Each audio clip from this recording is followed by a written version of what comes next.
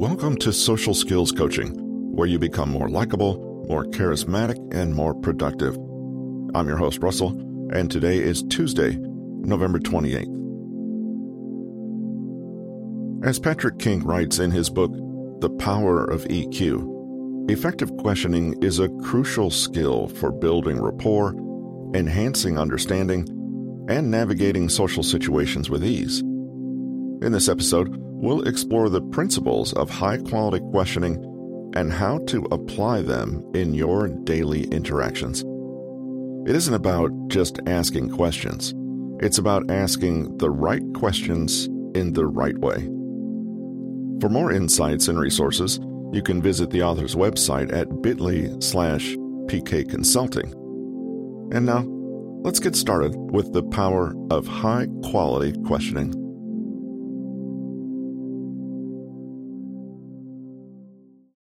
By now we know that asking questions is good, but not all questions are created equal. Have you ever been in a conversation where the other person just bombarded you with one question after another? Think carefully about why that situation likely did not leave you feeling heard and empathized with. Chances are it's because the questions were not targeted, responsive, and appropriate. They were not high-quality questions. In this chapter, we'll look at exactly how to use questions to ramp up a sense of empathy in conversations, rather than come across as a nosy interrogator. Emotionally intelligent people use questions strategically as very specific and fine-tuned tools in their mission to create rapport and demonstrate empathy. While it's usually better to ask questions than to make a statement, there's no wrong way to go about it. Knowing what we know about emotions, labeling, and validation, let's take a look at how to do it right. Anatomy of a good question. A good question is focused on understanding, not judgment. Take a look at these questions. What would you say was the main reason for sending the kids to daycare? So, why did you decide not to take care of your own children? Have you found the new daycare? Is it what you expected? You can probably see which question comes laced with judgment. Asking a question that comes from a place of judgment might be deliberate, or it may be completely unconscious. Whichever it is, you can expect the other person to respond defensively. If we're being honest with ourselves, sometimes we ask questions in a loaded way, and it may be an underhanded attempt to communicate what we really feel without appearing to do so. Always ask about the assumptions and beliefs implied in your question. Are these assumptions and beliefs helping or hindering? Question 2 is an extremely low-quality question because it is establishing a frame of reference that deliberately, aggressively places the other person in the wrong. The only reasonable response is for them to push back, and so rapport and connection are instantly damaged. Instead, ask questions that genuinely seek to understand, rather than force someone into a pre-existing model of the universe that you are bringing to the table. A good quality question is open-ended. Question 3 above is a better bet for many reasons, particularly because it is open-ended. It makes no assumptions at all about how the other person might answer, and does not rig the playing field in the way it's asked. For example, are you finding it a relief to have your days to yourself again? Good, open-ended questions respect the other person's ability to answer as they see fit, rather than choose from some artificially narrow selection of responses you've offered them. You learn more, and they can take the conversation where they want it to go. You may be pleasantly surprised by what you discover when you let go of the idea that you already know everything. Low quality question. Are you back at the university now? Possible answers are yes or no. Average question. Are you enjoying the university? A little more open, room to elaborate. High quality question. What's your university course like? Answer can be literally anything. Closed questions, i.e., those that have a single word for an answer, are not wrong, but it's generally better to begin with open-ended ones and work your way to more specificity.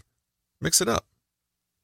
Try a few broad, abstract questions and let the topic run free, and then drill down with more targeted, closed questions to find out details of when, where, how, who, etc. The important thing is not to hem in your conversation partner. High-quality questions actively follow up. As you're talking to someone, you want them to get the sense that you're listening to what they're saying, remembering it, and consciously synthesizing it all into some bigger picture. And you want them to think this because, well, you're actually doing it. If you only ask a stream of completely disconnected and unrelated questions, and if you don't even remember the answers to these questions, you're not going to be creating this feeling. Follow-up questions show people that you are listening actively and with intent. You're not just a passive sounding board, but you're processing the meaning of what they're saying. When you ask a question that relates to what you've been told, and especially if it encourages them to think more deeply about the topic, then you're showing a certain respect and consideration for their message. Imagine a good conversation as a way to think together. You help the other person articulate their perspective. You ask questions that go somewhere and offer thoughtful and appropriate responses to what you've already been told. Allow others to think more deeply about what you're asking them and help them articulate the thinking behind their perspectives. In other words, good questions mean something. They're interactive, and they're a living, logical part of the conversational flow. If someone is telling you all about their complicated family history and how their great-great-grandparents were struggling immigrants, you might listen closely and ask a thoughtful question such as, how do you think all of that influences your own sense of identity today? A far less responsive question would be something unconnected like, so did they come by boat then? The second question is not picking up on the emotional content of what is being shared and not contributing much to the overall flow of meaning. High-quality questions use paraphrasing. One way in which it actually is useful to ask a closed question is if you're paraphrasing what you're told and reflecting the message. By doing so, you show the other person you've heard and processed the message. Offering a little summary or conclusion in your own words really shows that you've taken on board what they've said. Not just the words themselves, but the meaning behind the words. So, they might be talking about anxieties they have, and you ask a question about their worries or concerns. The meaning is intact. You're just expressing it with different synonyms. Using a closed question could look like, so, do you think you're most concerned about the budget right now? Or, seems like you're worried about the money side of things. Have I got that right? Such questions are not gathering more information so much as acting like a supportive, encouraging response that says, I'm listening. I understand. High-quality questions are balanced with self-revelation. No one wants to be the only one sharing information about themselves. It's always more comfortable when everyone in a conversation is equally contributing something of themselves. Your goal should be to balance asking and telling. This creates a feeling of psychological safety and fairness. Often people will give you a signal when they feel like they've talked about themselves too much and are trying to shift focus onto someone or something else. Anyway, enough about me. Or, what about you? Respect these signals and don't continue to pry. As far as you can, try to match their level of sharing.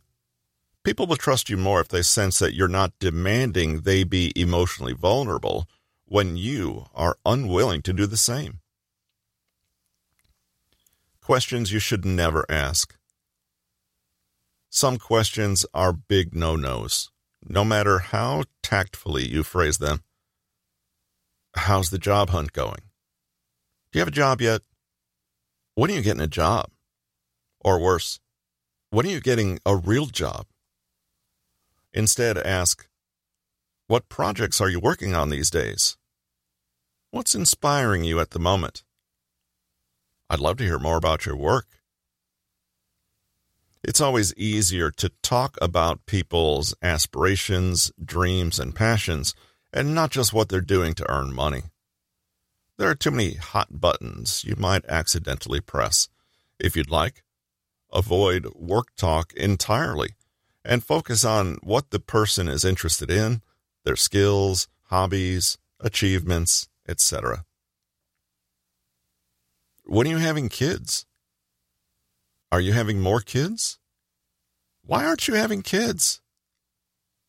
Another obvious danger zone, but unfortunately still culturally sanctioned for many of us. The trouble is that you may judge others inadvertently when you don't imagine that they have completely different life circumstances, values, goals, timelines, finances, etc. than you do. Having children is a remarkably common experience, and so people feel comfortable talking about it, not realizing that how people make this life-changing decision is deeply unique and personal. The bottom line is, it's not your business. As far as possible, avoid these questions altogether, unless the other person brings the topic up themselves. Be careful, too, about your own assumptions creeping in when you make statements, even if they seem obvious and neutral to you.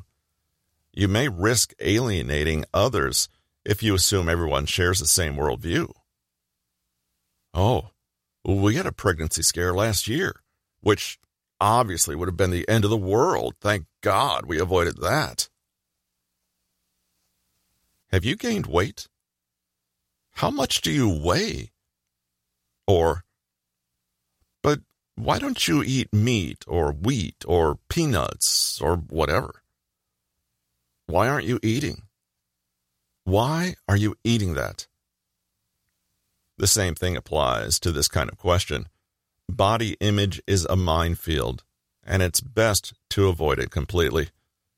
Don't assume that a compliment about weight will always be received in the same way you would receive it. Appearance-based remarks in general can be very divisive, as can comments about food and eating. Diet talk can be an enormous trigger for some, but you don't have to have disordered eating to alienate people who don't share your food philosophies.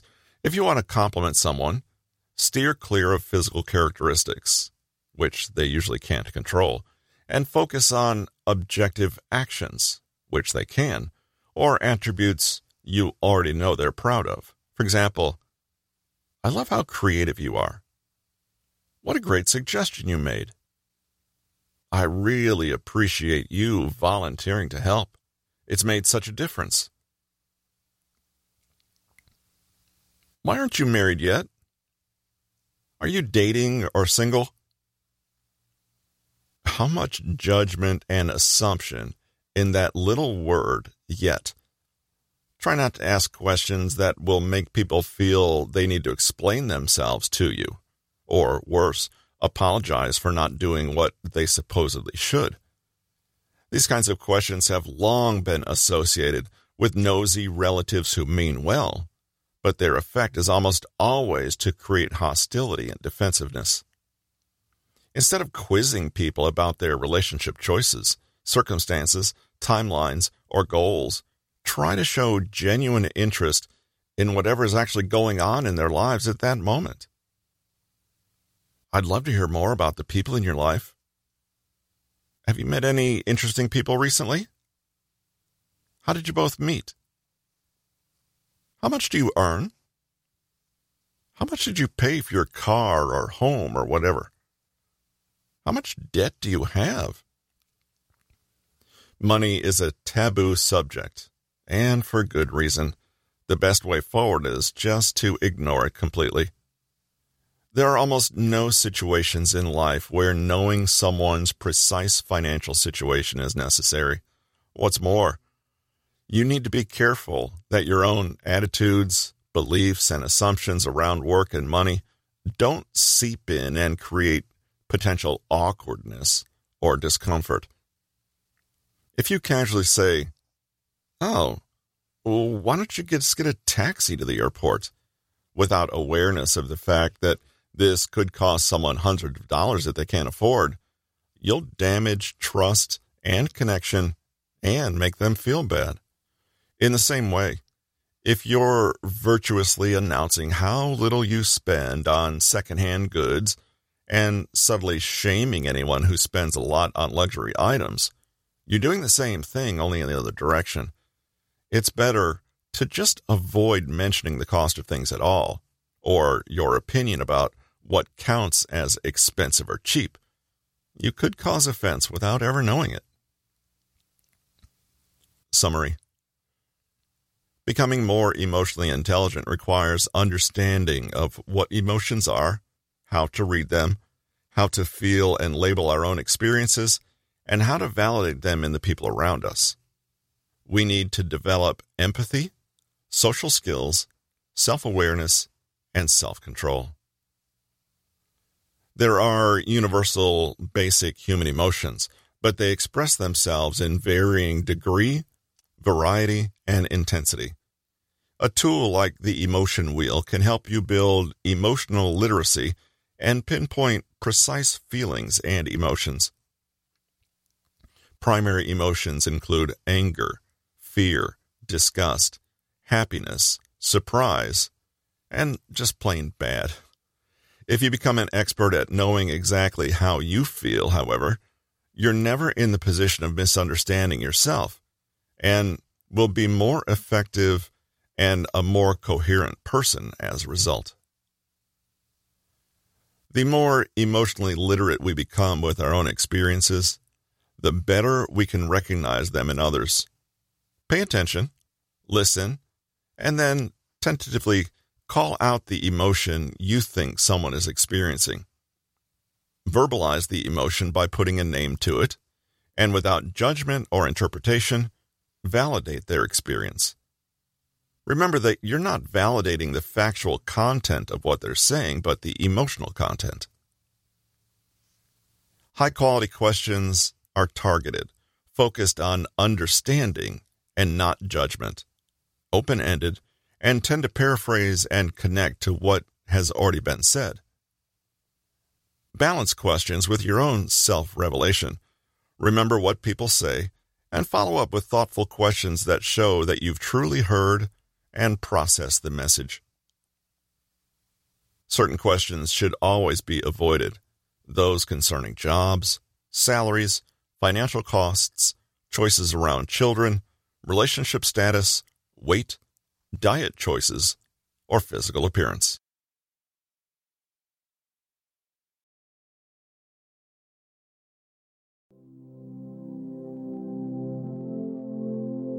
And there you have it, folks. The art of high-quality questioning, a powerful tool for building rapport, enhancing understanding, and navigating social situations with ease. For further insights and resources on improving your social skills and emotional intelligence, visit bit.ly/PK Consulting. Until next time, stay socially savvy and keep on connecting. We leave you today with a quote from Barry Gordon, born on this day in 1929, and the founder of Motown Records. The world has to change to fit you. And if you stick to your principles, values, and morals long enough, it will.